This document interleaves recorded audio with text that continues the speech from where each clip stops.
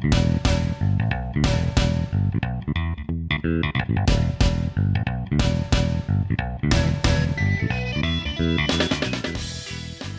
listeners. Welcome to the 80th episode of The Goods, a film podcast. We got ourselves a treat this week because we have another guest appearance, and it's a repeat appearance. It's our pal, Gargus. How we doing, Gargus? I am doing perfectly peachy keen. I'm glad to hear it. And Brian, as always, every week, it's a pleasure. How you doing, Brian? Yeah, glad to be here once again on the big 8-0. Yeah. We've got a weird one to discuss here tonight. You know, I'm always a fan of those. Yeah. We love us a good, strange film. Brian, you did some drone filming this weekend. That's right. Went down to the Williamsburg area and I was helping out getting footage for a documentary on farming. So we had some nice big fields to explore. And I think I got a lot of good footage. And, you know, toot my own horn there, but it's something I have been branching into. And so if you need drone services for your realty video or you're inspecting a roof, give me a call. thegoodsfilmpodcast@gmail.com for your podcasting needs as well as your drone footage needs. Gargus, you brought to us last time Hedwig and the Angry Inch, which was unusual in its own right, a musical. I think this week takes the cake, though, in terms of strangeness. So you pitched me this movie as Neko Z Alenki. I don't know how you actually pronounce that. I Googled it and realized in the U.S. they typically just label it as Alice. Yes. It's a 1988 film. Although I prefer to go with the original Czech title, which I think is something more like, I don't know how to speak Czech, but just going by having watched the film in Czech this time, Neko Zielenke, with a bit of an E sound at the end instead of an E. Okay. It translates out to something like Alice, which I think is a far more appropriate title for this adaptation, given its radical reworking of the original material. Yeah, I think it's worth saying that none of us speak Czech. I don't think, and it strikes me as something of a difficult language, at least when it comes to pronunciation. So take any Czech name or word we attempt with a grain of salt. Yeah. Because we're not authorities. Well, fortunately, there's only about one character in the entire film who has a Czech name, and it's one that readily translates back into English, so... That's helpful. We can just say Alice. Right, but we do have a director. I say Jan Švankmajer. What have you guys settled on? I was actually looking this up earlier. I listened to a few things from him just to make sure I had it. I believe it's Jan Švankmajer. Okay. All right, I can live with that. My guess was Jan Švankmajer, so I think we all got pretty close. Yes. So, had the two of you seen any Švankmajer films before? Yes, this was the first one of his that I discovered. I actually found it through the same source that I found Hedwig. It was the website 366 Weird Movies, which is one of my favorite sites. They used to have a thing going where they were trying to find a definitive canon of the 366 weirdest movies, one for each day of the leap year. And they've done that. They're continuing on their mission with an Apocrypha list that's as a separate but equal sort of addition to the ones they already have. This site rules. Brian, have you ever been to this site? I haven't, and clearly I'm missing out. Yeah. But yes, they have all sorts of wonderful things. I mean, even the stuff that they outright reject for the list, a lot of the time it's interesting to look into. That's really cool. I'll say that where I first encountered Švankmajer was the Facebook group ISF, Incredibly Strange Films. And I hadn't seen this one yet, but I've watched several of his stop-motion shorts that often use clay. And yeah, definitely some weird, upsetting stuff. Yeah. I've seen a few of his shorts. The two most notable ones to me are Dimensions of Dialogue, which was one of his first films of the 80s after he spent most of the 70s being censored by his government. It's three related shorts about types of dialogue, showing heads made out of different materials eating each other and spinning them up in various torn down and chewed up pieces until eventually they're all the same material of clay, just chewing each other up and spitting them out again and again and again. Or like two clay heads with various materials coming out of their mouths. Like one brings out a pencil, the other brings out a pencil sharpener. One brings out a tube of toothpaste, the other brings out a toothbrush. And they run through all those until they've exhausted all the regular possibilities. And then they start mashing them up in non-productive ones that wind up destroying the various objects until they've exhausted all possibilities and they're just cracked and exhausted, which gives you some idea of the way that Švankmajer tends to make his films. Okay, so it sounds like Švankmajer has like head issues going on because there's lots of head stuff in Alice as well. Oh yes, there's also one in his Darkness, Light, Darkness short.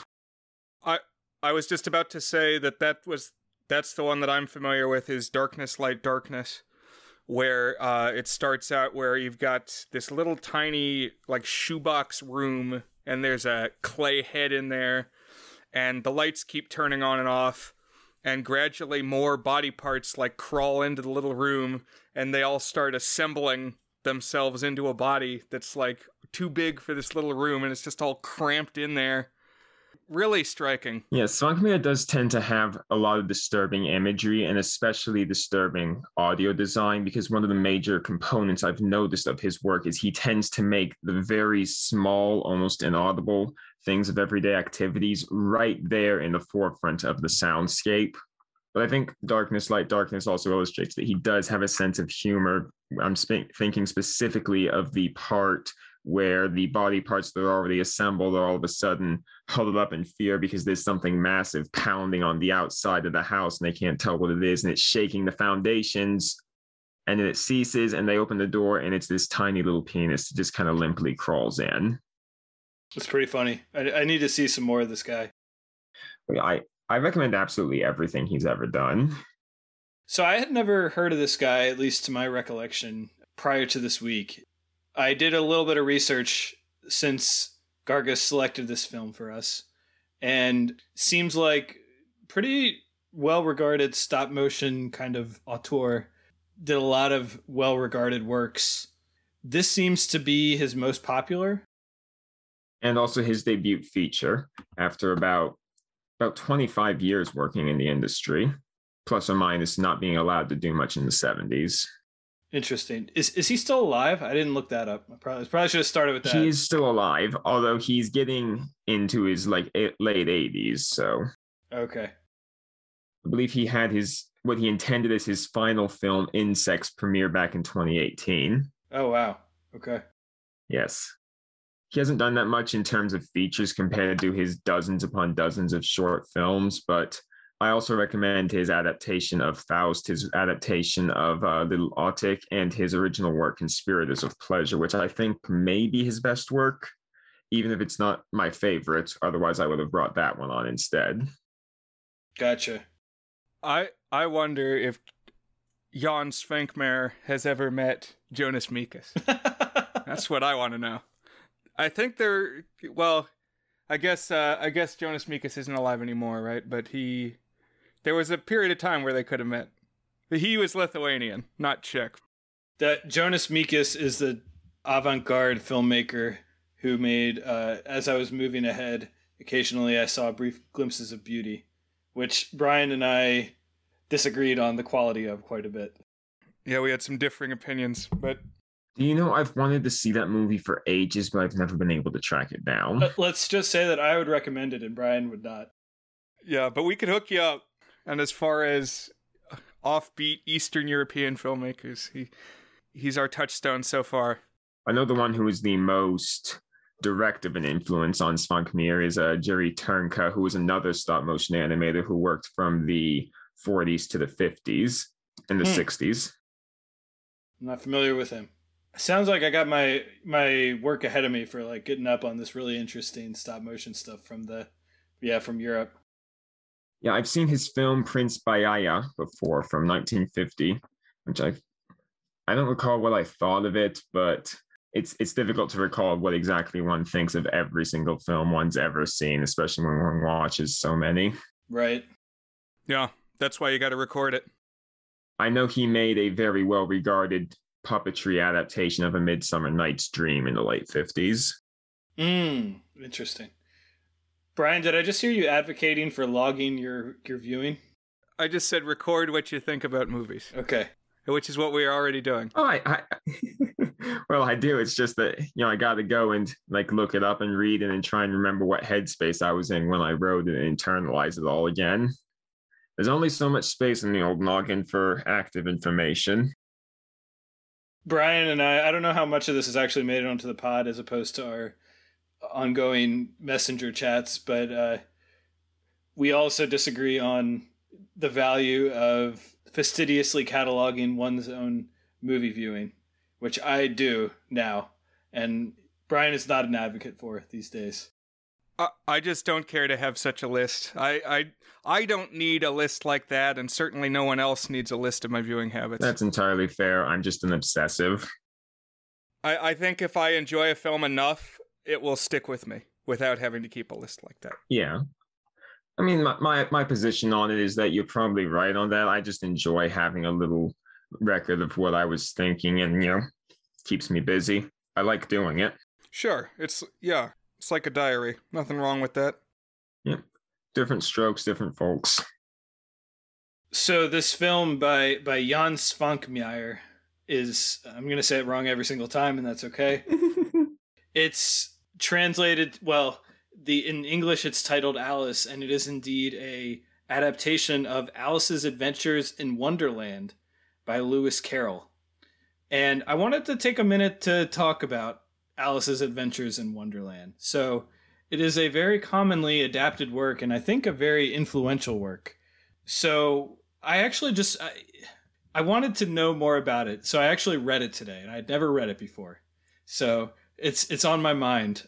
Gargus, what's your take on Alice in Wonderland? Do you have like a centralized take on this piece of literature? I think my take would be that a big reason why I like Alice and why it has endured so long in the popular culture is because even though it's a work of very specific, mid-19th century English deliberate nonsense, there is a quality about Lewis Carroll's wordplay and the imagery that he conjured that makes it incredibly malleable. You will always wind up with something that is very much like Alice when you adapt it, but it's possible to take it so terribly far from what it initially started as, and any of the interpretations that are popular about the book itself, whether you're talking about it as say, just, a simple nonsense fairy story for children, or an absurdist look at the rise of concepts like imaginary numbers in mathematics at the time, or, the ever popular, Lewis Carroll was just, writing about drugs when he did this. You can take it so far away from anything that applies to the book and only have a few little points of reference left, and it's still both recognizable about as itself and very telling in what you have chosen to do to the work in order to make it all your own, even if you twist it as radically as something like this does. It's an interesting quality, something being so specific but so easily malleable. Right, because clearly it's resonated with generation after generation. There's no shortage ever of fresh takes on Alice, illustrations, adaptations, plays, drama, ballets. It's just always popping up. It's clearly endured. Yeah. I especially remember when I was in middle school, I read, an adaptation that was like one of those popular, here's an old work of a fairy tale or English literature, and we've made it Game of Thrones for children. Something like the Looking Glass Wars, I think it was called. Oh, interesting. Yeah. Like people pull ideas and images from it as well as actually straight up adapting it. Like, for example, the Matrix has some Alice stuff going on with the White Rabbit, and I think there's a couple other things there. I just feel like ideas from it, the notion of the White Rabbit and through the looking glass and stuff like that just appears all over the place. and the Cheshire Cat and the Caterpillar and the Mad Hatter and the March Hare. Right. And even stuff from its own sequel winds up slipping in so often, although I'd argue that Tweedledee and Tweedledum slip into it most often, even to get confused as something from the first book entirely because of the Disney adaptation. Yeah. A couple things. Well, one is I'm surprised you're only reading it for the first time, but I have read the original book and Through the Looking Glass. I've been thinking recently, like with the rise of Disney Plus, what were Disney films that I watched the most as a kid? And one of them was definitely the 1951 Alice. Interesting to me that a story that's so episodic and kind of random and then ends with and it was all a dream ending still has such power to stick with you. Like, these are visuals that are kind of in everybody's subconscious with the Cheshire Cat and Tweedledee and Tweedledum and just all the bits, even though it's just kind of bouncing from one thing to the next. But yeah, you can't downplay its significance. And I do believe a big part of why the work is so malleable is because it is itself about an incredibly malleable place that results in Alice's own identity being a little bit scrambled up. Like, it's not just the constant changing of size and people getting her name wrong. There's plenty of points in the actual narration and dialogue where Alice is mildly questioning, oh, am I who I think I am? And then she does the things like where she tries to do her recitations and it comes out all garbled nonsense. Right. That you can twist it up like taffy, but that taffy twisting is sort of baked into the very concept and way that the narrative plays out. You're right. It's more than just the imagery. It's like the aspect of identity is kind of a big piece of it too. Like knowing oneself and all that. It's a very strange and specific set of imagery, but because it is attached to something so general as a sense of identity and a work that is, very much for children, but also has these elements that are a little bit more, I suppose adult would be the right term, lacking in a better one. But Right. By the way, it's working with broad universal themes and isn't 100% clear how or why it's doing that, which I think leaves it open to people taking it and claiming it as their own again and again and again, even 150 years later. I think that's probably a big part of its enduring popularity. What you just said is that it avoids very easy thematic explanation because there's just so much going on with it that it doesn't really neatly tie together. Like, you can't strictly say it's just a Victorian era satire. It's just a parable about coming of age. It's just a hallucination from the hookah. It's like it can withstand all sorts of different readings because it just doesn't really have one thread that ties it all together. Yep. So I've actually never quite clicked with Alice's Adventures in Wonderland as a story, and I think maybe it's because I didn't actually get all that exposed to it that much when I was a kid. I did watch the Disney one a couple of times, but to me it just seems like that aspect of everything being so episodic and not really tying together and not having a clear thematic purpose. I mean, it seems like it just feels like silly random nonsense, and I know like there's an element of pride of saying it's in the nonsense genre. Like I think that's intentional, but for me it just feels so like out of control. Like there's nothing for me to latch on to, and I can see why it was like a crazy influential book. Like I can just imagine how much this must have been like a lightning bolt to children's literature in like the super uptight Victorian era where everything was just like reciting your verses and following the rules. And here was like this super silly, out of nowhere, just utter chaos, anarchy of a novel that all the kids read were like, oh, this is amazing. And I could see why it like would have been influential at the time. But for me, it doesn't have enough there that like this is something that I personally would want to keep revisiting. But clearly I'm in the minority on that. I don't know.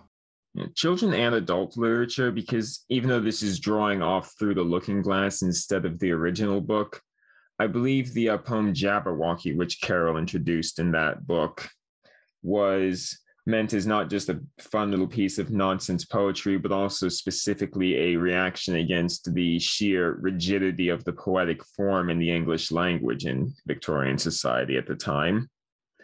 So it meant to point out, you can make up all these sorts of weird nonsense words and structure them in such a strange way, and it still works. It's all arbitrary. Interesting, yeah. 'Twas brillig and the slithy toes did gyre and gimble in the wave, all mimsy were the boar groves and the mome rafts outgrave. That scans, but you look specifically at it and it's nonsense. Right, yeah. So who's to say that any other word is just like we only agree that they scan because we all use them all the time? So as part of my reading of the book, I did a medium deep dive on Lewis Carroll himself. Mm-hmm. And he is fascinating in part because so much of his life and his perspective has been kind of censored from the world. He wrote like a bunch of diaries and letters, and his family burned bunches and bunches of them. So people don't really know exactly what he was. Like there's some basic facts that everyone agrees on, including some important ones, but like lots of things have kind of devolved into like legend almost. So he's studying to be a priest, and he kind of wrote this story for Alice Lindell, I think is the name. And she was the daughter, I think, of one of like the heads of the school, the college that he was studying at. And at some point, and this is like one of the areas of the diaries that have been kind of destroyed, he had a falling out with that family. So the most popular legend is that basically he was in love with Alice, who was like 11 at the time, and that there's like lots of pedophilic like imagery and obsessions kind of built into his psyche, if not his work itself, and that he like proposed that he would marry Alice or something, and that was what caused the falling out. But there's no evidence to back that up, apparently. It's just like a legend.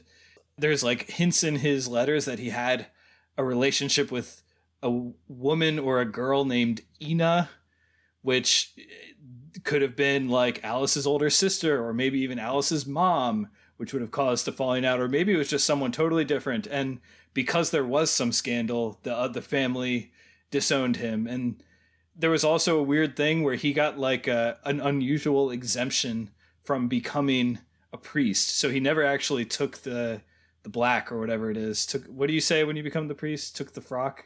Becoming a member of the cloth? I don't know.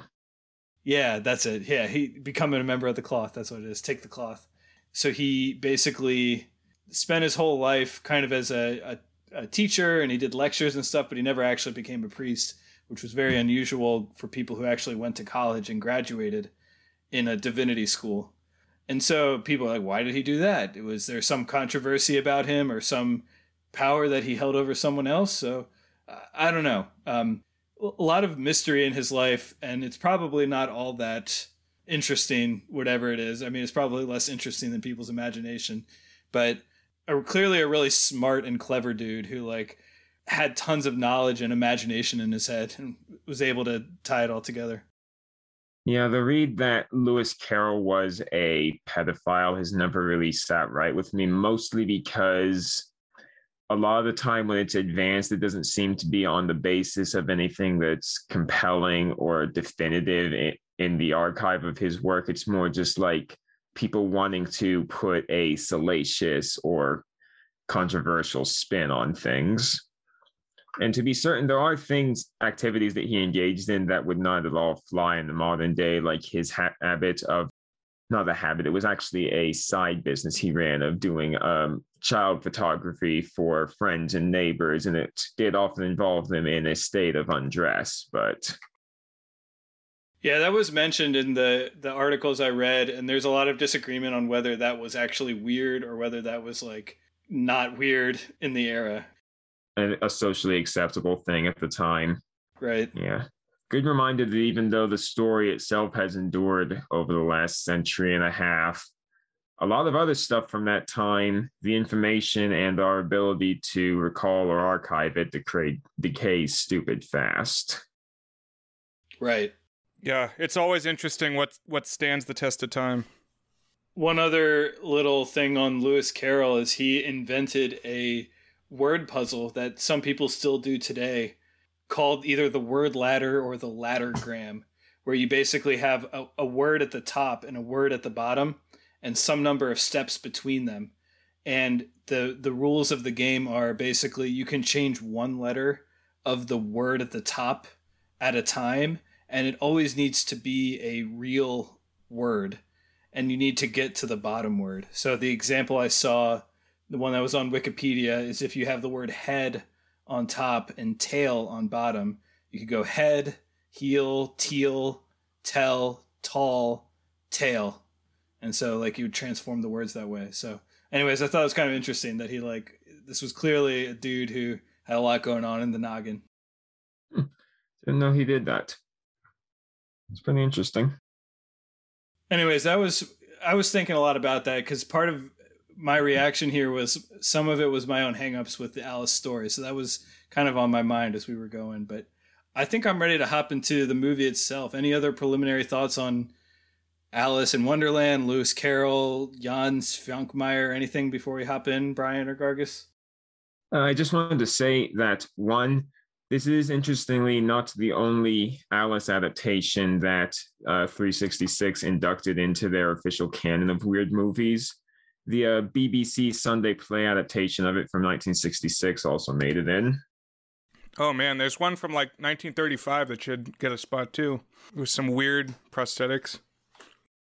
Yeah, that one where they spent a whole slew of money on it, and then it kind of turned out to freak people out, and it wasn't that much at the box office. Was that the 30s one? Or is that a Yes, the 1933 one from Norman Z. MacLeod. That's wild. The guy who did a bunch of the Marx Brothers movies. There you go. And then there's the 1999 TV movie with Whoopi Goldberg as the Cheshire Cat. There's lots of weird ones out there. There's Dreamland, which was actually a investigation into the whole, narrative investigation into another, real world investigation into the allegations of Lewis Carroll's pedophilia, starring Ian Holm with a bunch of creature effects from the Jim Henson Workshop. Wild. There's an 80s one. I think that Carol Channing's in that one. Man, that story's been everywhere. There's, of course, the garishly ugly Johnny Depp one from the late 2000s, early 2010s or whatever. I just think it's kind of funny that for like 20 years prior to Tim Burton doing his own adaptation of Alice, there were all sorts of adaptations that came out where the public reaction was, oh, this is like if Tim Burton did an Alice adaptation. Most specifically, American McGee's Alice, the third-person shooter video game. Mm-hmm. And then Tim Burton went and did his own version of Alice, and it's kind of one of his most hated movies. Right. I just find that amusing. But let's dive into Alice, Nico Z. Alenke. Something like Alice. So this story opens with Alice bored on like the side of a creek with her sister, tossing rocks into a stream. The sister, you don't see her face. She's reading a book. Alice said to herself. Yeah. And all of a sudden Alice starts narrating to herself, like inside her head. Alice thought to herself, now you will see a film made for children. Perhaps. But I nearly forgot. You must close your eyes. Otherwise you won't see anything. Which is not from the book. I don't think any of that is from the source. Yes, that is original to this picture. And I think it's important to note right away that pretty much any and all instances of dialogue in this film are voiceover from the actress who plays Alice, whose name is... It's something like Kristina Kahutova. Kristina Kahutova, yeah. Except imagine that said by a Czech person. Yeah. But any and all instances of dialogue are voiced over from her, and after every single one, there is a close-up on her lips as she says, said Alice to herself, insisted the White Rabbit, shouted the March Hare. Every instance of dialogue is accompanied by a sudden close-up on her mouth with her saying that, or something to that effect. I wanted to talk about this at some point, and since you brought it up now, this is very striking. So you have characters in a world, and whenever there's dialogue, it flashes over to that close-up on her face. It like really jars the rhythm of the film, and it also makes it, like you said, so that we only ever hear a single person's voice. I had a couple of theories on this or thoughts on this, but what's your take on this, Gargus? The way that I have always read this film is that it is, because it is Alice or something like Alice, it's Alice in a mode that is other than the traditional Victorian England expression of it. Like that sort of particular style drawn from either the John Tenniel illustrations of the original book, or as you get further into the late 20th century, the Disney version of it. It's all very rooted in that particular sort of, proper English manner that is then twisted up and made unrecognizable by all the nonsense of Wonderland. This isn't that. This is a child's reimagination or reinterpretation of Alice in a state that was at the time still behind the Soviet bloc.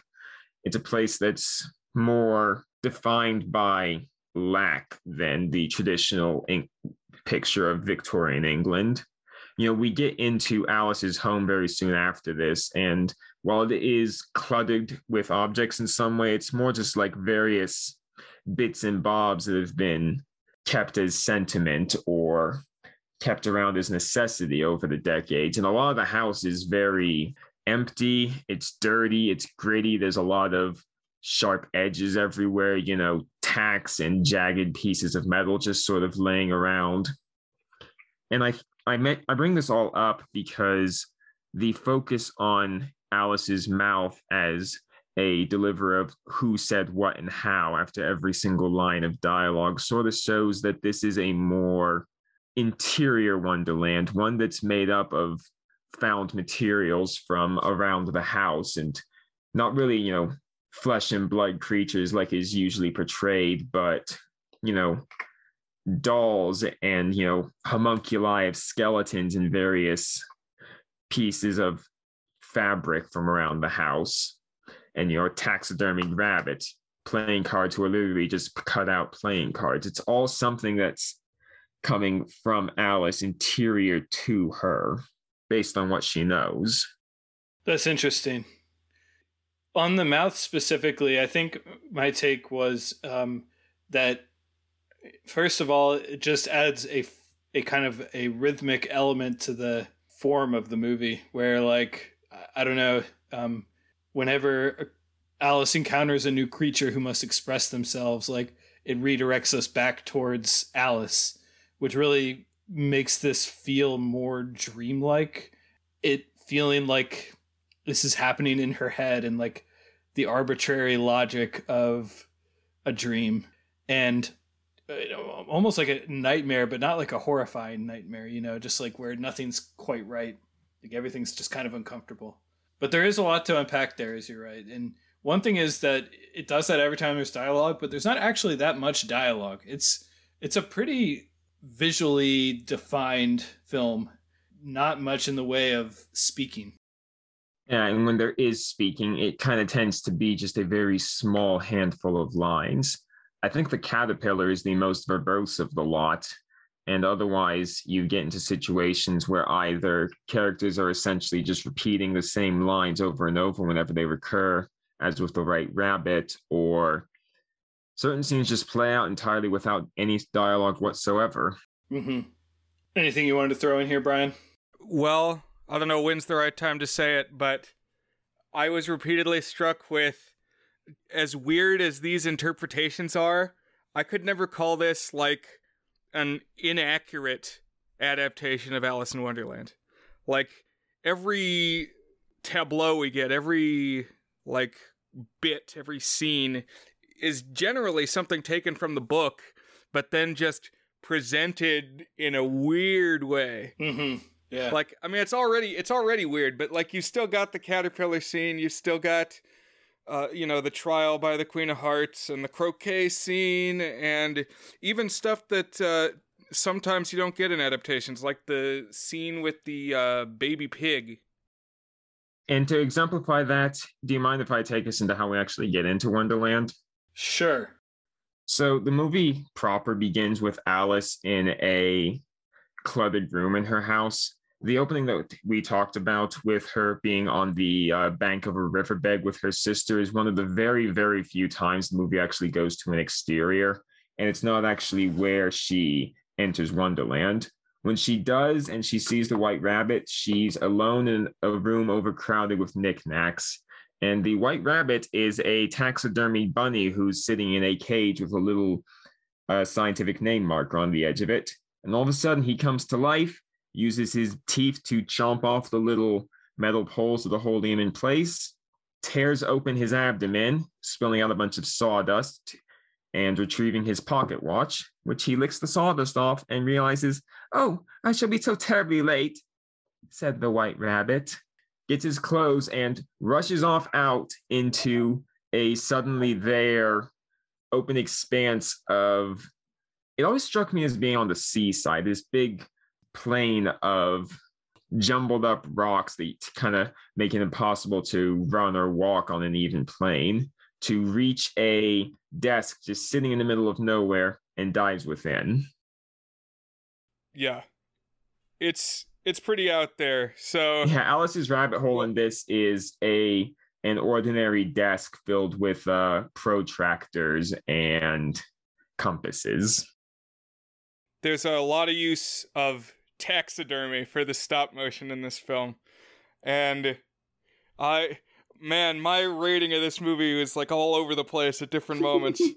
It's like on the one hand that like appeals to me because it's so weird. On the other hand, it's like, man, he was touching this stuff for just hours and hours and hours.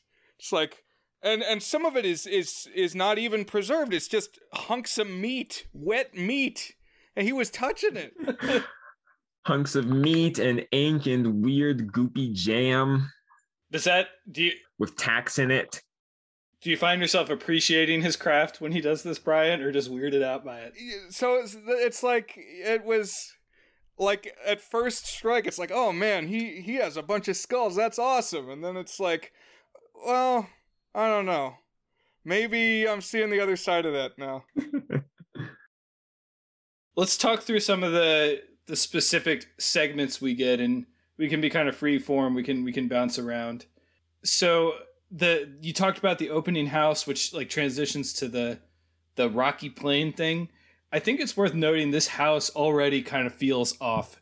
The proportions of things in this movie are never quite right, which to me is especially striking because when you think a stop motion movie, you kind of think everything is stop motion, or like, I don't know, like it's like a toy box feel or something, but this is like things in a real sized set. You can tell it's like, because there's a person there, but also things aren't the right size, and it's just and they're like not oriented in a comfortable way, and it's just from the start very weird. Just like the feeling of it, it's not scary or even like viscerally disgusting. It's just kind of off-putting and unnerving the way that everything is arranged. Yeah, like when she's going down through the rabbit hole and it's like a service elevator that's taking her along this dark shaft with a whole bunch of, items preserved in jars along it. You only got those stripes of light when she passes by an opening in the shaft. The whole thing where she, reaches out and grabs things that are passing her as she goes. She like grabs a jar and breaks open its sort of crusty plastic coating. And like I said, it's this weird, nasty looking jam or jelly that has all sorts of, little tacks inside of it. Yeah.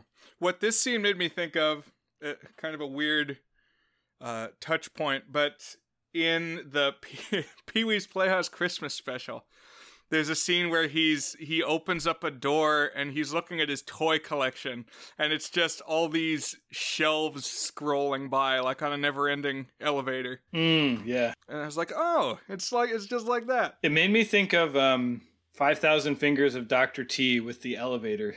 I don't know why it made me think of that. Oh, yeah. Guess just because it's an elevator. Yeah, no, I can see that too. I mean, every single movie would be improved by the elevator song from the 5,000 Fingers of Dr. T. Another thing, just a recurring thing is there's many drawers. It's kind of a recurring image. And whenever there's a drawer, every single time she reaches in to grab the drawer to open it, and she pulls, and the handle comes off in this very satisfying, like, plunk as it comes off. And I found that increasingly amusing as the movie went, that the drawer is always broken the same way. That's a very dreamlike thing, I guess. Something I've always appreciated about the element with the drawer knobs coming off is that at the start of the movie, whenever it happens, Alice is putting all her force into it, and she's usually knocked back by the sudden release. And as the movie goes on, she's a little more prepared for it each time until she's able to anticipate it and have it come off in her hand without any sort of trouble. Appreciable little character advancement. Yeah, that is true. I like that too. Another recurring thing is, so we see at the start that this is after it's transitioned to her room, that she's kind of recreated the scene from The Creek that opened the movie, where there's two dolls, like classic China dolls, and she like throws little pebbles into a teacup the same way that she was throwing rocks into the water. And one of these China dolls, the smaller one, is actually what she transforms into whenever she like eats something and has to shrink. She becomes the China doll that was her toy at the start. Yeah, there's lots of repetition. Images that recur over and over, like the dolls are dressed like her and her sister, and then, like you say, she becomes the doll. And the drawer just over and over and over again. And she like keeps having the same confrontation with the white rabbit too. Sir, please. Yeah, the caption said, "Please, sir," but what it sounded like she was saying to me, and I would bet dollars to donuts, is the actual English translation, is she says, "Hey, bunny." Yeah, I noticed that too. That's what the Czech sounds like, and I'll bet that's just what she's saying. Yeah, I think you're right. I believe the subtitles on the version we watched were based on the English dub. One variation on the doll that I liked in particular was one time she grows big, and this is a time when it wasn't her choice for her to grow big. I forget exactly how it came about. If I can provide the context. Yeah. It's after the scene where she's in the White Rabbit's house, and she has done the thing where the lizard, who in this version is a lizard skull attached to a little doll body. She's big in the White Rabbit's house. The lizard comes down the chimney. She kicks it out. And in this version, it kind of looks like he dies because when he hits the ground, he just sort of leaks sawdust everywhere and his eyes roll over to white. Mm-hmm. Alice is trying to sneak out because the rocks that they were throwing at her have turned into cakes because it's Wonderland. Of course. And instead of being able to get away scot-free in this version, it turns into a original scene for this and take on the story where the White Rabbit and the animals start chasing her, and they all back her up against a, I believe it's a pail with some sort of liquid in it and a little wooden plank leading up to it. She backs up it in order to get away from them. A flying skeleton creature causes her to tip over to it, and like you were saying, yeah, so she turns into she's the doll, but then she goes back into human size, but she doesn't leave her doll trappings. So she's like literally encased inside the shell of a doll, which she has to like puncture through and come out. And I'm thinking that some psychologist was like has a lot of notes to be taken on this scene, because I just felt like there was some weird psychosexual stuff going on with some of this. Yeah, it was really weird. The whole thing, I mean, you could say that of any moment in this movie, but she like tears out of the doll cocoon and then it's just this doll husk that's left lying there. Right. Yeah. And it should be noted that she doesn't get out of the doll until all the animals like tie a rope around her and drag her back upstairs and just sort of leave her in a service closet. The scene that leads to this it's like this battle between these animal skeletons that look very much like real animal skeletons. It had me actually thinking of you, Brian, because you have a skeleton of a cat in your house that, I don't know, whenever I see like just full, complete animal skeletons, I always think of that. And I don't know, what was your reaction to this skelly battle, Brian? Oh, it was a visceral reaction.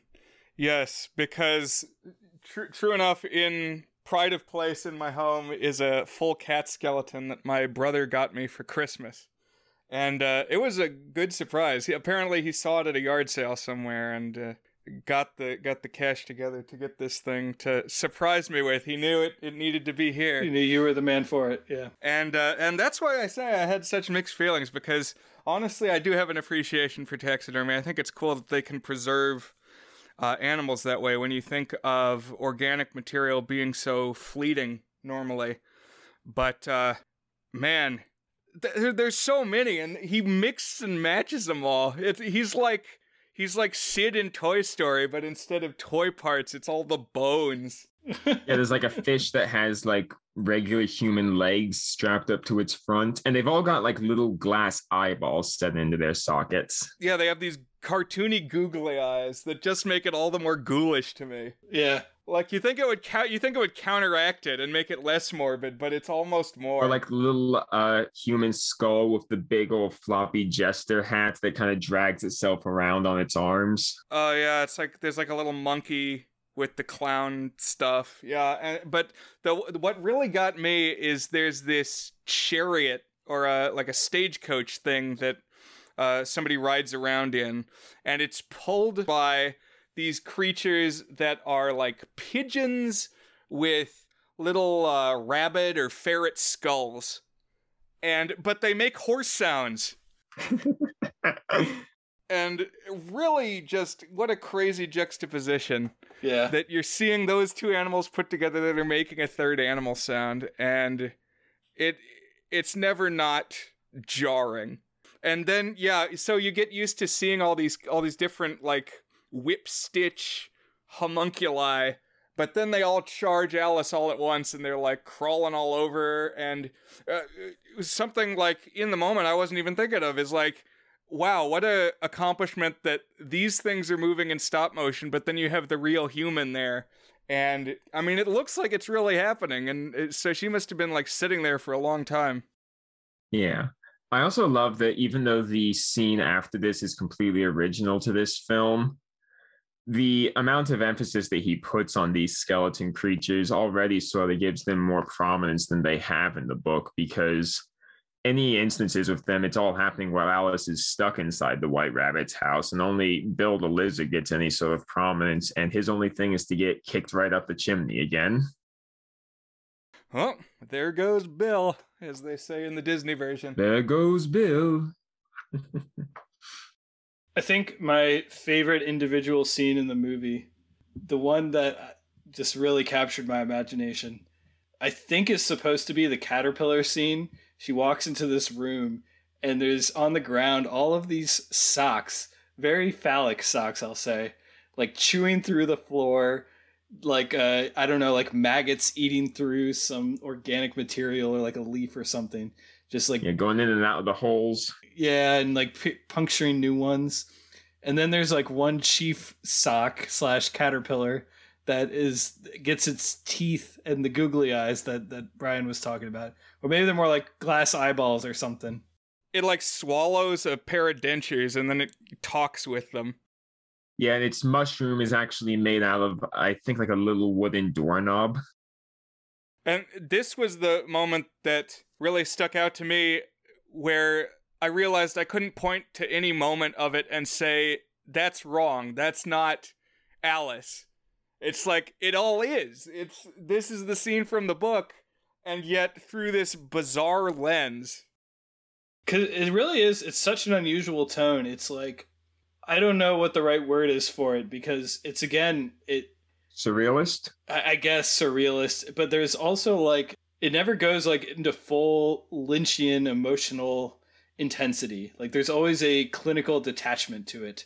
Even as it's going, it's just like she's kind of pointedly observing that, oh, there's weirdo socks going around at my feet. And oh, now my own socks are trying to join their fleet. And yeah. I don't know. Which is very much in keeping with some of the tone that Carroll uses in his original work. I agree with that for sure, yeah. Alice is nothing if not a very stout-hearted and steady heroine. Right. Even if she can get a little bit frustrated. definitely devoid of whimsy, and like the silliness is like almost disgusting visual play. I think it should be noted also that when the caterpillar has finished with its scene, it goes to sleep by engulfing the mushroom it was sitting upon and grabbing a thread and a needle and sewing its own eyes closed. And then Alice tries to leave the room, and her own socks try to run off to join the fleet of tube socks that are shuffling through the floor. So after this caterpillar scene, we get this visual thing that just really struck me, and I couldn't place exactly what this was from the book. Maybe it was from the second one, because I only read the first one. But it's like this frog hopping around catching flies. And this frog has the most disgusting tongue of any creature that has ever existed. Oh yeah, the fish foot. Is it a fish? The fish footman and the frog footman. They are from the book. Okay, gotcha. But yeah, this is also around the time when we get the living meat that Brian was talking about. Just for like 4 minutes, this movie is like an overdrive on the here are flabs of flesh hopping around. Yeah, man. I mean, I just have the barest inkling of how long stop motion takes. And to have a raw piece of meat lying out that long makes my skin crawl, as I think it's supposed to. Yeah. Although, in fairness, I do think the footmen are clay. Especially since, like, there is a part where, since Alice is slightly out of scale with them, they do the thing from the book where they bow to one another and their wigs get entangled. But in this, it's not so much just like regular entangling. The wigs come to life and start fighting each other. And Alice goes over to intervene and put them back on their heads. And there's a single shot where she's in frame with the footmen, and they're just sort of like clay puppets that are sitting there in a single pose. Right. But it's like one will open his mouth and then will be treated to a horrifying shot of this real meat tongue, and then it'll like curl back in. Oh, and it has such a wonderful sound to it when he's hopping around grabbing flies. Like, yeah, everything in this movie sounds wet. That's the young Švankmajer touch. We also get the classic Mad Tea Party with the Mad Hatter and what's the name of the hare? The March Hare. The March Hare, that's right, yeah. It's like the Mad Hatter's like a Don Quixote looking doll. It's like a marionette, yeah. Yeah, he's an automaton. He's like an old school, like a ventriloquist dummy. Like if you watch the movie Hugo, he looks like the thing in prominently featured in that. Yeah, and there are shots when he drinks his tea, the camera goes behind to zoom in on his back and show the tea just sort of dribbling down the hollow in his back. Oh man, I think he was my individual favorite puppet in this. And then the March Hare is constantly like buttering up watches and hanging them on pegs on the Mad Hatter. And every so often he powers down and his eye like pops out on a string, and the Mad Hatter has to reach over and wind him back up again. Man, the butter in the clock was another thing that I'm like, you know what? This is in the book. It's like, as bizarre as this is, it's authentic. It's right. I remember Ed Wynn doing it. Although the dormouse is considerably more bizarre than I would argue anything else in here. Because what kind of animal was it here? It looks like a ferret or some kind of related animal. Yeah, that's what I thought. It's like a mink stole that comes crawling out of the cup and then goes back in. Just like keeps getting longer and longer. Oh, it crawls out and like spends like a minute licking out all the plates and teacups, since they're doing the thing where they're constantly changing places for clean cups. Like they run out of clean cups and the mink dormouse comes out just sort of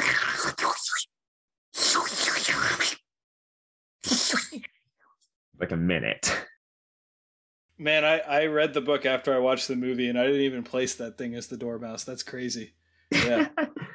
Yeah, the Mad Tea Party scene, I think, is also worth talking about for just a minute, because it really exemplifies how Švankmajer has stripped out a lot of Lewis Carroll's playful wordplay in order to get it down to just the barest essentials. Because it turns into this really tight loop of just like the Mad Hatter and the March Hare saying a small number of things that they say in the book. Like, you know, the whole, why is a raven like a writing desk? Your hair needs cutting. I want a clean cup. Let's all change places. And as the scene goes on, the amount of time in that loop gets shorter and shorter until at the end, it's just sort of all the stuff one after another, after another, after another, in this tiny little loop of madness. It's almost like one of those things, I don't even know what they're called, like kind of like a wind-up toy or something, where I'm thinking of it's spoofed in Shrek when they do the little It's a Small World song. Like the thing's kind of, I guess it's just animatronic or whatever, but like the way that it kind of mechanically does it in a loop, it's not like alive. It's like it's just kind of repeating over and over again, you know? Yeah, which gets back to what I was saying about this not being so much like a living, you know, vibrant wonderland like you have over in England, but sort of like a child of, you know, deprivation and lack who's just taking these very small number of strange things from around her house and arranging them into something like Alice. Well, so I noted I had a list of 4 kind of unifying themes that I saw in this movie. And I think the clash of that mechanical synthetic stuff with the organic, you know, meats and tongues and jellies and foods, like the clashing of those things seems very intentional. And I think that's where you get some of like the visceral discomfort. It's like when there's steel tacks in food and stuff. Or like that one scene where she picks up a loaf of bread and all of a sudden it sprouts nails from all over its skin. Exactly. That's exactly what I'm talking about. That type of stuff.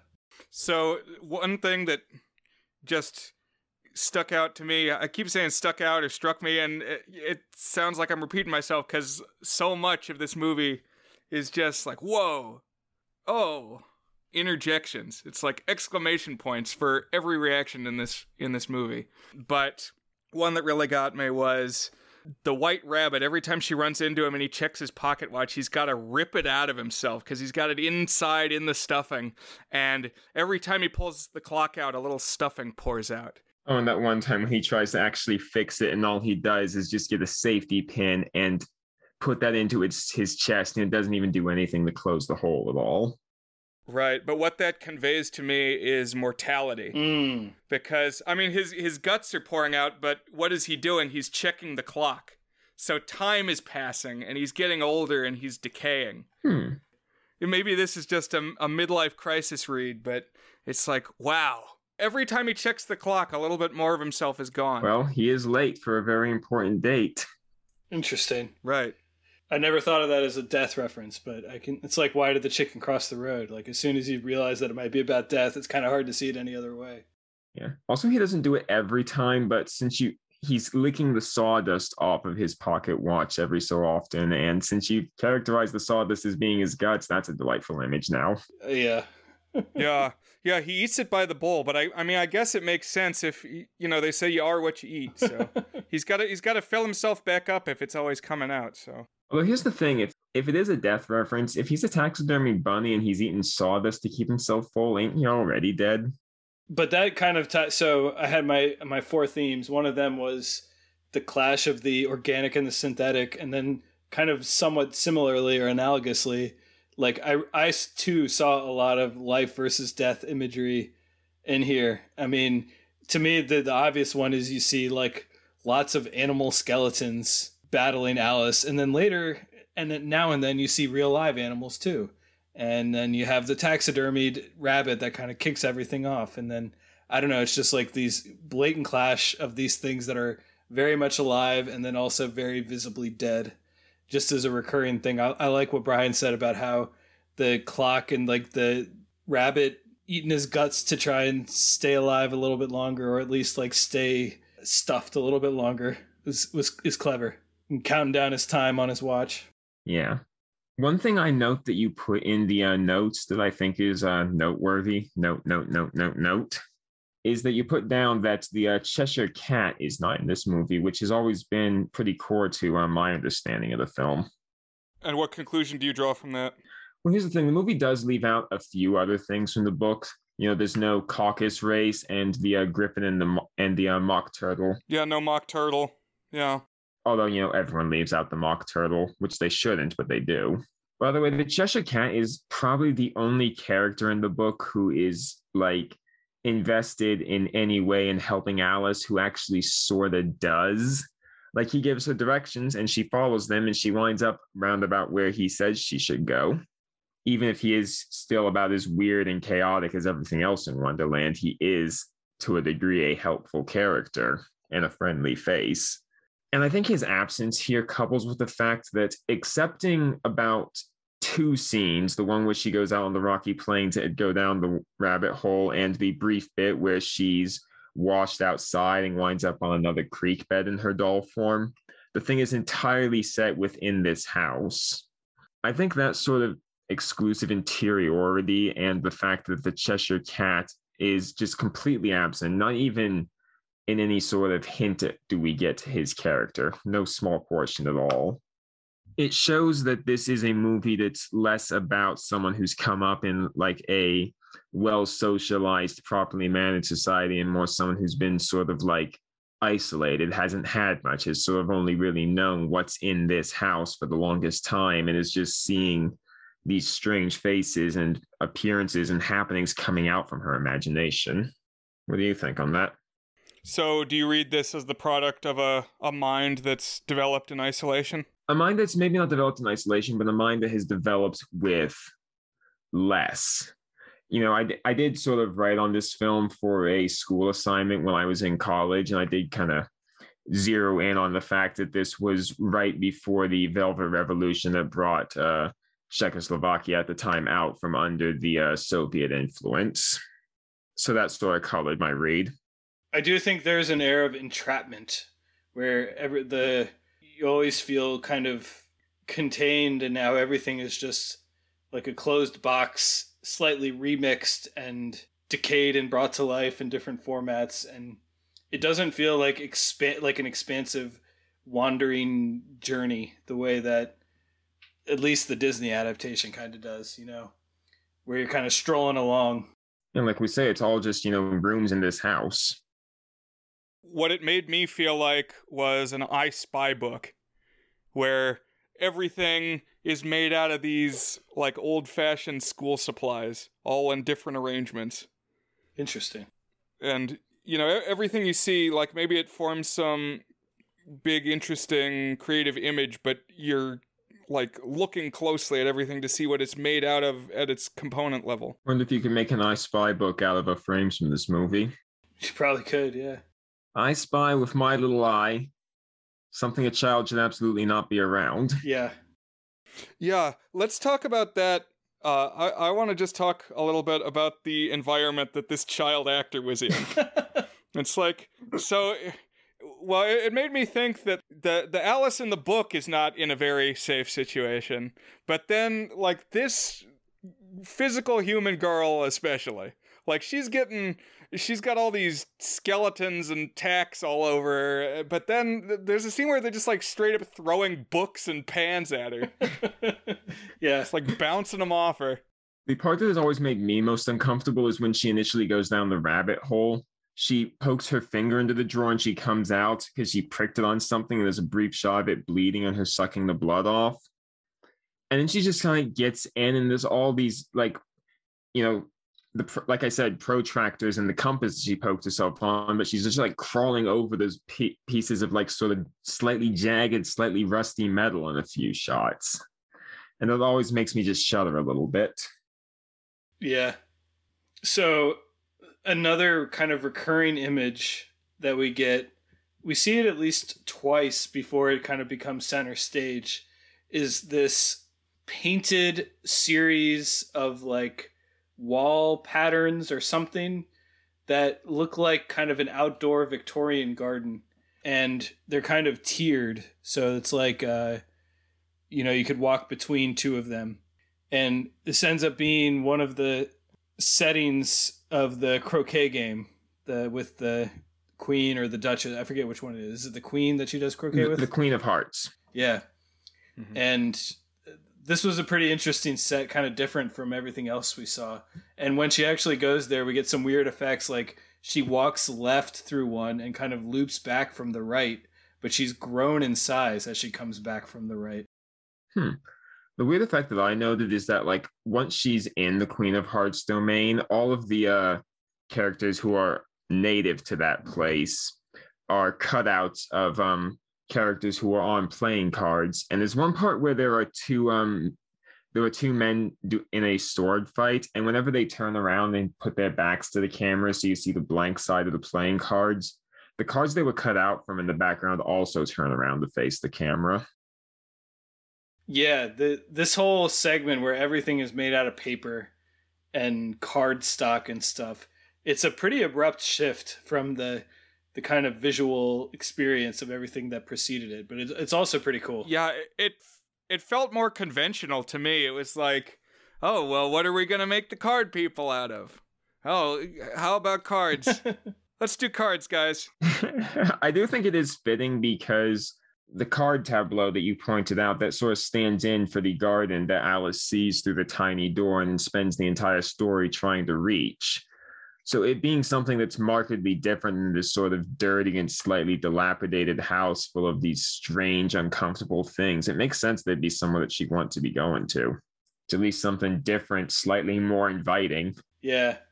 It's like the vision of a beautiful escape from this house, but not an actual escape. It's like it's an escape imagined by a child who's only ever seen like illustrations of places to escape to. Mm-hmm. Or like just imagine going to places depicted on playing cards. The one thing that has me hesitating from this reading that like she's a product of someone who's been like living a super sheltered life is we open seeing her like out in the wild with her sister, like in the creek, and that is very clearly like an open wilderness. True, but I just take it as like a means of establishing this as being like Alice. Like it is in the familiar mode for a very brief instant, and then we are all but completely subsumed in Švankmajer's vision for this. Right, his nightmare box house, yeah. Yeah. By the way, this is one of the very few adaptations where the Queen of Hearts' constant cry for off with their head actually comes to something. Very frequently, too, and on camera. Lots of decapitations, but it's mostly cards. And not only cards, though. Other things get decapitated. Oh, yeah, she decapitates the Mad Hatter and the March Hare when they show up. But they fix it by just swapping heads. Yeah. So that's theme number 3 out of 4 for me, is lots of head stuff going on in this movie. I don't know what it is with heads. They're swapping, they're getting knocked off and put back on. There's skeleton heads on things they shouldn't be on. I don't know what's up. We kind of already talked about it, but I guess Švankmajer, however you say it, he's got a head thing going on where that's like a viscerally fascinating image for him. It's not just this movie. It's something I notice across all of his films is that he is a very attentive director to the modes of perception. Like he likes getting in real close on these various strange objects he's assembled to create his animations. So you get a, super close up look at the textures. Like I've noted, he likes enhancing the tiny little things in the soundscape so that they're loud and right in your ear.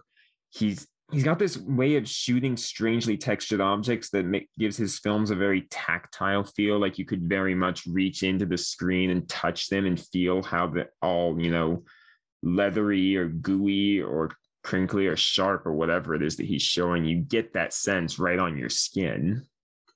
There's even a few places where I'd say you could even, smell what he's filming. And a lot of that stuff does come down to being based in the head, either, with the sensory organs or the brain. So shout out to an interesting Wikipedia article. Are you guys familiar with the cortical homunculus? Oh, yes. I was actually exposed to that in one of my first days in psychology in college. Yeah. Yeah, that's where you tend to run into it. No, I've never heard of this. Okay, so it's a representation of the human body, but with the parts proportional to the amount of the brain dedicated to those body systems. So like anything that's got a lot of like sensory, like nerve endings and things that set off signals in your brain are way bigger on this thing. Oh, so like huge hands and eyes and stuff? It's got huge hands and like an enormous lolling tongue. And then, of course, the genitalia very large, but just like little tiny torso, really freakish.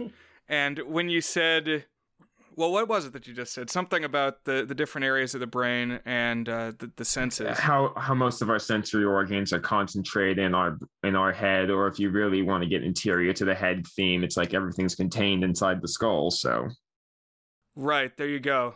So just these things, these body parts that are very sensory being overemphasized. And I think you get some of that here. Yeah. Fun little not safe for work factoid about that. Given the way that all the given the way your brain arranges the placement of the areas that are meant to process that sensory information, since the feet and the genitals are right next to each other, there have been instances of people who've had like their feet or legs amputated, experiencing a weird form of phantom limb syndrome, where because their brain has just sort of generalized to expand out the nearest area to this place that's not being used anymore, they wind up getting orgasms feelings where their feet used to be. That is very weird. The brain's a fun thing. I suppose it's fun. Yeah. It's squishy. We should say how the movie ends, of course. So at the end of the trial, she's gorging on these little cracker cookie things, biscuits. A trial where she's being more led by the nose than usual. Like they've got a script that they expect her to follow, where she's supposed to confess to having stolen the tarts and then ask for the harshest punishment, and it's the Queen of Hearts. We all know what that is.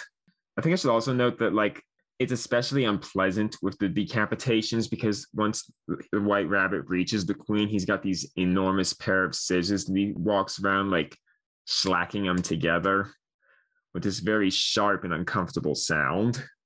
So, it may only be, cutouts and dolls getting their heads cut off, but, still kind of sounds very uncomfortable and unpleasant. I say about getting your head cut off. One would think. I've never had my head cut off. Maybe it feels nice. You're lighter for one. Yeah, that's true. You don't have that big old heavy thing weighing you down up there. But with the scissors coming towards her, she like starts shaking her head like in fear. And her head transforms between different characters we've seen throughout the adventure. More head stuff. Head stuff. Which one? Which one? Which one? And then she kind of wakes up on the floor where we initially saw her taxidermied rabbit come to life in her room. And she looks around and it looks exactly as it did before things started getting screwy, except the taxidermied rabbit is still not there. She goes and she reaches in where the rabbit was, and there's like this little drawer where the rabbit's suit was, and she pulls it out and there's scissors there. And what's the closing line? I think here, I wrote it down. She says, "He's late as usual. I think I'll cut his head off." So there's also a shot where she kind of pauses in a cutout card, and she herself is basically taking the form of the Queen of Hearts. That's like a little bit before, obviously, she wakes up. But I always like this idea. It's always fascinated me that, like, is there a mirror between Alice and the Queen of Hearts? Is there anything to that? I've never found enough sense to actually make that connection, but I thought of that connection in my head again as, like, I don't know, something about, like, the absurdity of growing up and, like, wanting to destroy everything around you is, like, an impulse as the world makes less sense. The Queen of Hearts is sort of the ultimate child's vision of an authoritarian, someone who's all full of bluster and will always have it her way. Your way always on my way. That sort of thing. So, and considering that the movie does end with Alice evoking the Queen's famous line, I think there is something to it here. Just sort of like, perhaps something about the journey resulted in her being a little more like the Queen, or maybe she's just, continuing on as she always has, something interior to her being expressed a little more openly than it was before. You should read the sequel, Dan. Yeah, I probably should. You got to read Through the Looking Glass. There's a lot more king and queen stuff in there, but in that one, instead of playing cards, it's all about chess. Like the whole story takes place on a chessboard. Okay, maybe I'll read it, yeah.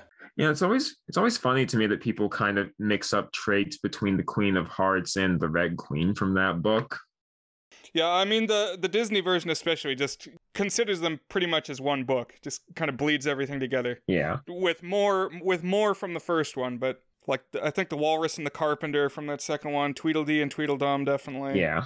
There was supposed to be a song and a segment dedicated to the Jabberwock that got cut out in the movie's radical reworking that happened during development. Oh, interesting. Wait, in the Disney one or in this one? In the Disney one.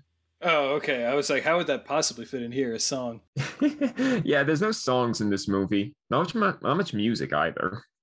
Yeah, I kind of like that. It's very striking in its selective use of sound. Makes the sound effects pop a little bit more. Like I say, that's common across pretty much all of Švankmajer's filmography. And it's especially notable in Conspirators of Pleasure, which is all about fetishization. Yeah. I feel like I gotta watch more of this guy at some point. Definitely. But that's how Alice from 1988, Nekozi Alanki, ends, with Alice with the scissors muttering about cutting the rabbit's head off. But my fourth theme, which I didn't get around to, and I thought this was going to be the defining theme of the movie at the start, because what happens is she reaches into the drawer, and out comes a bloody finger. I was like, oh, this is going to be all about how freaky it is when your body starts changing and you have to start thinking about sex and stuff. That's what this whole interpretation is going to be about. But no, Dan, that was last week. Yeah. Yeah, when we talked about the 13th year, the Disney Channel movie. But that ended up being not a very clean read as a generalized theme. There are moments with it, but it's definitely not like that singular a focus as I was expecting it to be in the first 5 minutes. I don't know what you're talking about. We've all gone through the part of puberty where we have to emerge from the horrifying doll cocoon. Yeah, I don't know about the movie having like a sexual dimension to it. There are parts where I can definitely see it, like you say, with the living tube socks. But as with the accusations towards like Alice in Wonderland as an expression of Lewis Carroll's pedophilia, I don't think it's a very major thing here. Just something that's sort of there to, if anything, if you want to say it was a conscious thing on Švankmajer's part, just sort of add to that element of discomfort that's running throughout. Right. But it's like a third or fourth tier priority compared to, the meat and the sounds and the goop. Yeah, very visceral. Well, let's talk some things that we might not have hit yet, things we liked, things we didn't like, and then we can maybe kind of start wrapping our thoughts up. So, Brian, Gargus, what are some things about Alice that we haven't talked about yet that you really liked? Well, we did sort of leave out my favorite scene entirely. Oh, share with us your favorite scene, Gargus. We skipped right past the pool of tears. That's right, yeah. Yeah. Which here, it's sort of like Alice, as in the book, gets frustrated. Nothing verbal, because Alice and the characters in Wonderland do not speak at all unless they absolutely have to. Like, she just sort of sits down and starts crying, and there's a lot of water running down her face and down her dress. And, across a few shots, all of a sudden the entire room is flooded. And then I can't remember if there's anything like this in the book. You may be able to remind me, but the mouse comes along, swimming through the water with a trunk attached to his tail. And he climbs up onto Alice's head, opens up his trunk, and starts building a little fire that he slings a pot over, uses her hair as kindling, and starts cooking himself up some soup. Yeah, I did not recognize it, so I don't think it was in the first one. But that one was really wild. I was like, man, is this going to like eventually dismember Alice herself or something? Because that's like one of the closer encounters to actual violence she gets when they're like setting her hair on fire. Yeah, because he starts hammering these like stakes into her head. Right. And I don't know, I wanted her to stand up for herself. She does eventually dunk him in the water, but like when she's getting the pans and things thrown at her later in the movie, I wanted her to like smash some stuff. It's like, you're bigger than these things. Just like kick them down. They need to stop messing with you this way. She got the power. Yeah. Yeah. I always think it's interesting whenever like characters in Wonderland don't entirely regard Alice as human. Like the bird who thinks she's a serpent got cut out from this, but that's always been one of the more memorable passages to me from the book. Although we did get a little something of that scene when she's munching on the wooden mushroom, and instead of like turning back and forth from her doll self, it's like some trees in the room keep going from like these full-grown trees to just these stumpy little shrubs. So, something of that experimental part is still in here. When she's chewing on the mushroom, trying to find the exact right size. Yeah. I do not want to know how Švankmajer may have adapted the part where her neck grows really long so the bird mistakes her for a serpent, though. That would probably be very horrifying. Oh, yeah, God. I can't imagine. Maybe with one of the dolls or something. Because the doll does have like a weirdly long neck, I thought. But yeah. I don't know. It was like prominent teeth. You notice that? Yeah, it was a weird-looking doll to spend so much time with. I think in general, old dolls look weird. I don't know. I feel like whenever I see old dolls, I'm always like, that looks like... It's kind of like clowns, The general shape of classic dolls have kind of been supplanted in our brain as uncanny horror things when they used to be a thing of joy and comfort and amusement. The same way that clowns have become essentially centrally horrifying things and nothing else in pop culture. It at least matches very well to the actress's tendency to put on a like detached but also mildly horrified look whenever we have to look at the doll in close up, though. That's true, yeah. Yeah, I'm a big fan of how Švankmajer adapted the Pool of Tears here. It's probably the single most memorable image of the movie to me. Just Alice there, neck deep in water with a little mouse pounding away and lighting a fire on her head. Right. And I think there's like a floating dish of biscuits or something like that too that come to her. Yeah, which is how she turns back into the doll and then gets washed outside. Right. What about you, Dan? Did you have a favorite moment that stuck out to you? The whole segment with the living socks eating through the floor, and then like the caterpillar that's the teeth, and then immediately after that we get like she goes into the kitchen with all these things alive, including the slab of meat and the fish hopping around with his lolling tongue coming out, were for me like 7 minutes that were the most striking to me. Yeah, so I remember back when we discussed 5,000 Fingers of Dr. T, I said, this is the kind of movie where you can just say, there is a human lighthouse, and listeners just have to imagine what that is. Well, this movie takes that to 11 everywhere, all the time. Just, I don't know if you can picture the things that we're talking about, but trust that they're in there. And you just got to toss this thing on and look if you dare. Right. It's a very visual film above all else, for sure. This images everywhere. Very visual film, very sticky film, very sharp film. But for me, if I were to single out one image, it might be towards the beginning when they are suddenly in that wasteland. Like they had been in the house, and then they're just in this barren jumble of like driftwood and stones, and they have to scramble across it. Alice After the Rabbit was really memorable. It's like the room just kind of extended out into like desolate wasteland. It's pretty wild. What it reminded me of was in Monty Python and the Holy Grail, how like there's at least one, I think several times, where there's like a castle and Lancelot runs up from really far away, and it just like takes way too long for him to get there. Oh, I love that. And he's just running, and like multiple times it cuts back and forth between the castle and him out there, just like tearing across the wastes. And it just takes him forever, and then suddenly, abruptly, he's there. Or like the Simpsons episode with Johnny Cash as the coyote, and all of a sudden, like it's the desert sprawls out miles and miles. Oh yeah. Is that Johnny Cash who voices the coyote? Yes. That's right. I think it also helps that like for a few of those perspective shots, they've got the camera slung real low to the ground and just running all herky-jerky towards the desk with it like that. Mm-hmm. Gargus, were there any other kind of like overarching things or specific things that we might have missed that were highlights for you? I'm thinking. I'm scrubbing through a copy of the movie right now just to be certain. I do want to note that the White Rabbit's house is like made out of playing blocks. That's a neat little thing. And also always fun when they're like doing the stop motion on it and have to avoid knocking anything over because, it's not stuck together. It's just sort of loosely stacked blocks.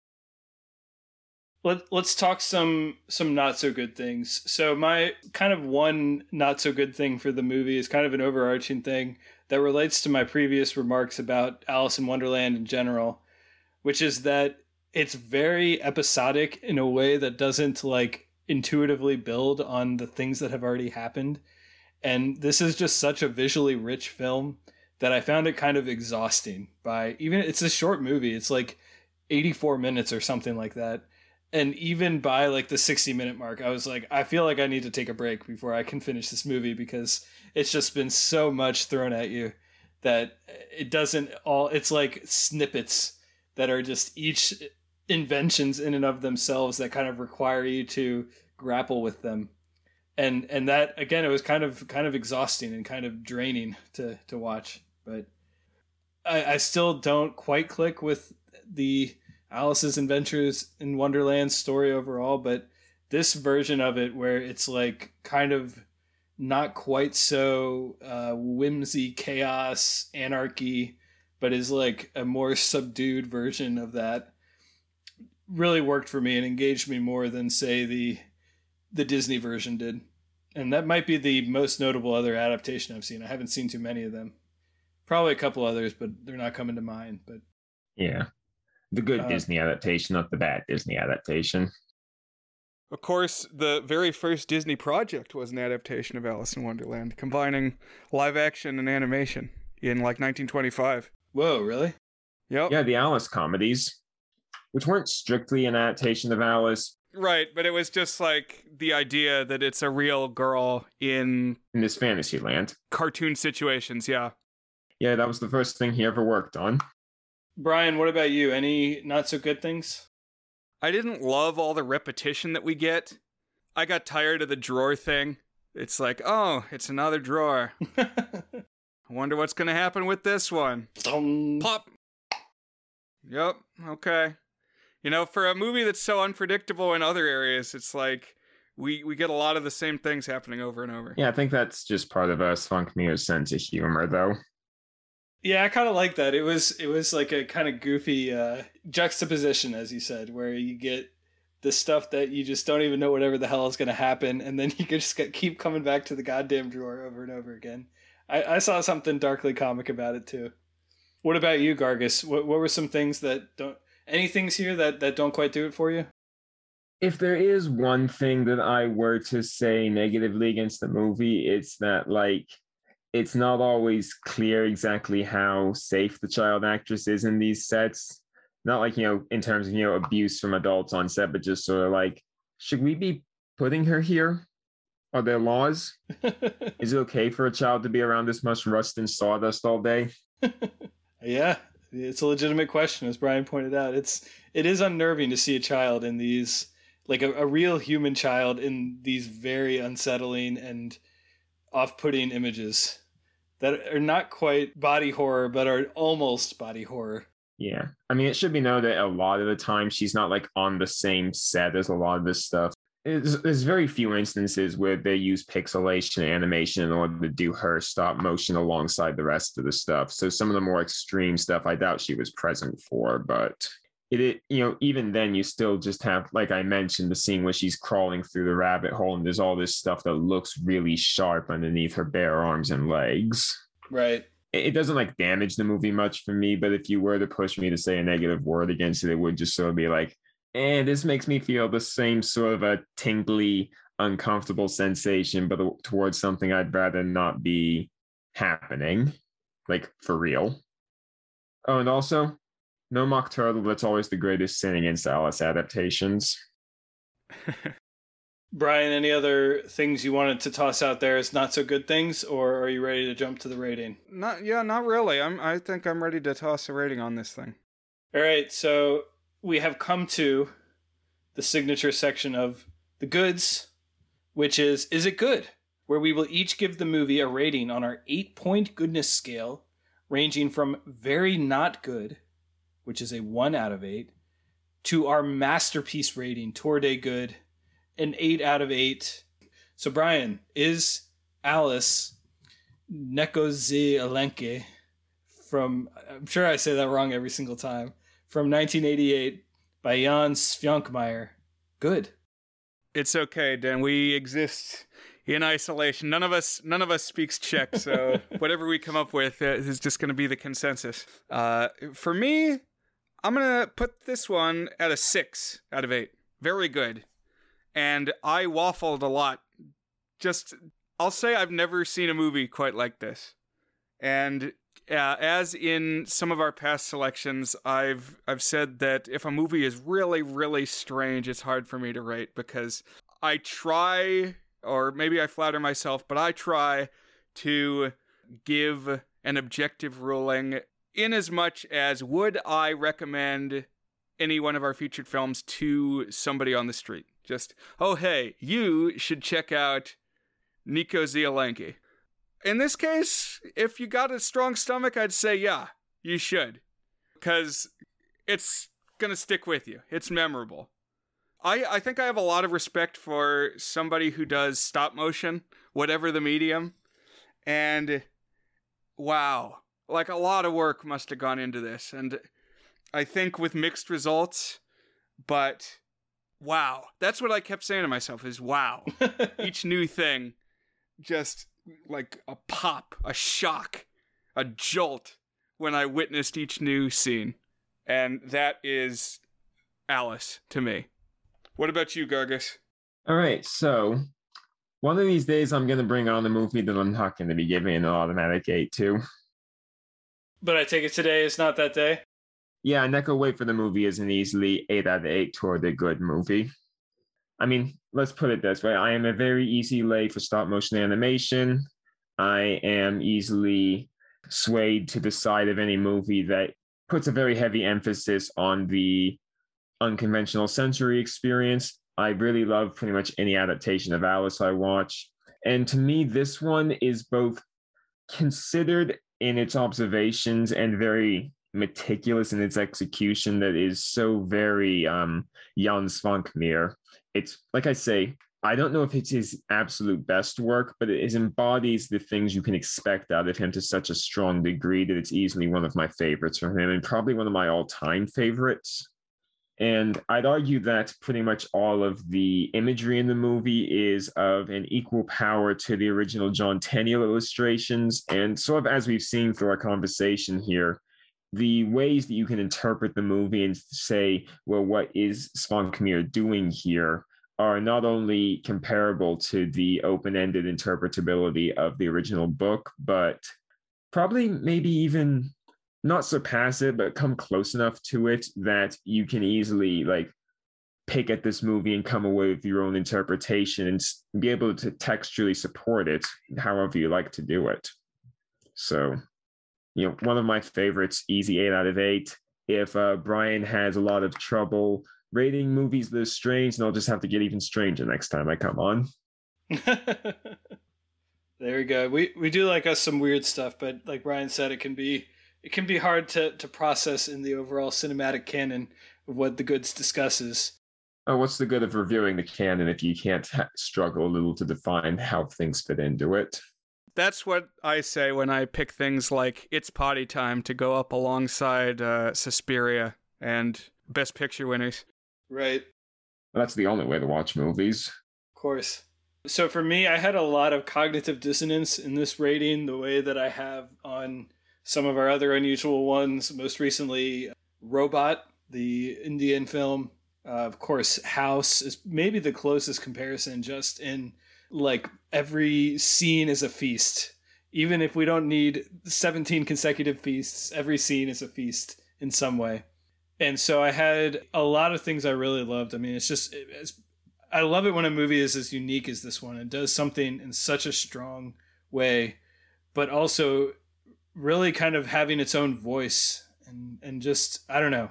It's really its own thing, fully realized. You can tell he wanted to do exactly what he did, and he had a very clear idea of it and never wavered on it, even as he added in all these wild components and parts to it.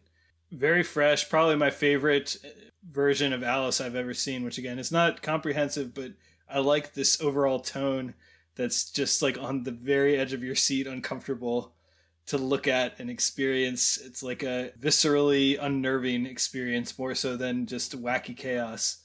That said, I lost steam with it in the last 20 minutes.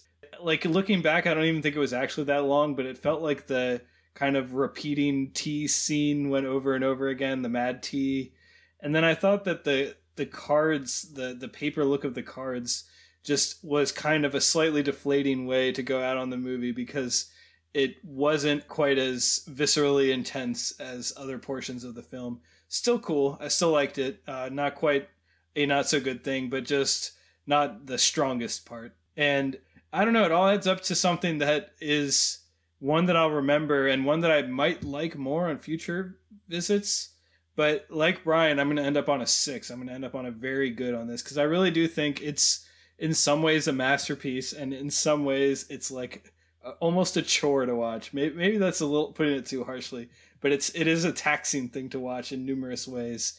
And so I can't quite decide where to come down on it in that regard. I don't think I would recommend it for all audiences, but for anyone, like Brian said, with a strong stomach, and anyone who is just looking for something like they've never seen before, that's very well designed and composed with a very strong voice, man, you're gonna have a lot to look at and a lot to think about with this movie. It is, I'll agree, a movie that asks a lot from the audience in terms of attentiveness and willingness to sit through some disturbing imagery. But I think it's one that pays you richly if you're willing to give it that. And I'll point out, Gargus has a pretty long essay that they wrote on your Letterboxd, Gargus, and I read the first few paragraphs of it, and I think after we talk, I'm going to go catch up and read the whole thing. I really enjoyed that. Due warning, like I say at the top of that essay, it is just a repost of something that I wrote in college for a school assignment that I just posted because I watched this a few years ago on my birthday and wanted to log something and put that out publicly. So I also reread that today. It's not my best piece of writing, but if you're happy with it, then I'm happy with that. Yeah. And now, before we wrap, Gargus, anything you want to pitch? Anything you want to our audience to go seek out? Well, as with last time, I should note that I am on Medium under the name Gargus SCP. I'm continuing my series, Registering the Registry, looking over the films inducted into the National Film Registry. I'm about halfway through the 2021 class right now. So I got, The Murder of Fred Hampton, Pink Flamingos, Sounder, The Long Goodbye, Return of the Jedi. A lot of good stuff coming up on that. I've also started a Patreon with a few tiers on it with some extra related stuff to Registering the Registry, looking at films I think should be in it and looking back at stuff that I don't have time for. So I'm just on there, Patreon at Gargus, I believe. I should have like the things that I actually, use to put my work out there and maybe make money in my head, but I don't. No, patreon.com/Gargus. Yeah. I want to encourage people to go check out Gargus's series on the registry, which are always extremely in-depth and informative. And you just posted one a couple days ago that I got a little bit way into, which is a rare film about something that happened during the Civil Rights Movement, which I'm learning about. So I'm appreciating that. Just lots of good stuff. Yeah, the Chicano Moratorium from 1970. And it would also help if you checked out the Patreon, because believe it or not, writing those sorts of in-depth looks at films takes a lot of time, and it'd be nice if I could have some money to compensate with it. Good content should win. That's what we believe on the goods. Yes, and last thing, not anything that I do, but I would like to say if you want a really weird version of Alice, I highly recommend the 1982 short from Vince Collins, Malice in Wonderland. Might have to look that up too. It is fucking trippy. Wow. And I guess one thing to say for the 1999 version, it's got a mock turtle in it. Oh yes, I was just looking at that. Gene Wilder plays him. Oh, wow. So I think that brings us to the wrap. Gargus, a delight. Absolutely always, every time. Maybe we can make it happen again sometime in the future. Thank you for coming. Yep. And if it does, I will come here with a film so weird it will hurt you. That sounds like a threat. Oh, no, it is a threat. So I'm now going to share what we'll be discussing next week. And I don't know, Brian, whether this is something that'll make you happy or something that will make you salty, but I'm going to steal something that I know that you've been considering picking at some point because I've been wanting to watch it. Okay. That is the 2012 adaptation of The Lorax, the Dr. Seuss film. And I'm going to ask Brian and myself to prepare a thematically related top 5. And that is our top 5 songs in movies. And I think when we discuss it, it'll become clear. Oof. Just in movies overall? Songs in movies? Top 5? This is big. This is a huge sweeping ask. Well, hold on. So here's why. Is because last time we talked about Pixar, you noted that we had almost identical lists, and it was a very closed set. And so I thought I'm going to go the opposite for our next top 5. It's going to be such an open world that there's almost no way we will overlap. You know, it's a top 5. Think the ones that are closest to your heart. You shouldn't have to search too far to find the ones that are closest to your heart. So top 5 of your favorites of songs and movies, and the stipulations I'm putting on this, and we can talk more about it throughout the week, and then we'll list the official criteria in the next episode. But I'm thinking not credits songs, not scores, songs that appear in movies that are sung. I guess it doesn't have to be sung if you find something that fits the bill, like the end of La La Land, I suppose. And also preferably either original to that movie or popularized and kind of exemplified by that movie. Okay. So, you know, they don't have to be from musicals. I can tell you the list that I've kind of started to cobble together in my head. Some are from musicals, some are not. All right. So, like, for instance, you could do I Will Always Love You from The Bodyguard, even though it originated in Best Little Whorehouse in Texas. Well, so does she actually sing that in the movie? I haven't seen it. I know that it's associated with that movie. Or was that a credit song? I'm not sure. I don't actually know. I just like to reference the other film when I can. That's good. But no, this is a good challenge. I'm excited for this one, and if nothing else, we'll get to talk Seuss again. So, you know, I'm always down for that. Well, I won't be here next week, but I do have 2 edicts for you regarding Lorax. One, since you are talking songs in movies, and I can understand why you're doing it, I recommend you look up the demo song for the Lorax, Biggering, because I think it's better than anything that actually made it into the movie. I was going to mention that it's on your list of bangers. You sent me your list of your favorite songs ever called Bangers, and I noticed that was on there. Yes, I do a mean version of it.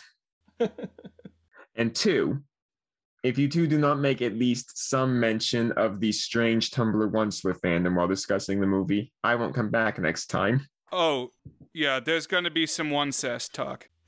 Good. I don't even know what this is in reference. Okay, this will be fun because I'm going to be the host, but Brian knows a lot more about this movie than I do. So we'll see where this goes. All right. Well, as always, thank you, Brian. And Gargus, special thanks to you for joining us. This has been a fun episode, something totally different. But then again, different is good, and we are the goods. And listeners, thank you for joining us. Have a good week, everyone. Ciao. I hope you join us again.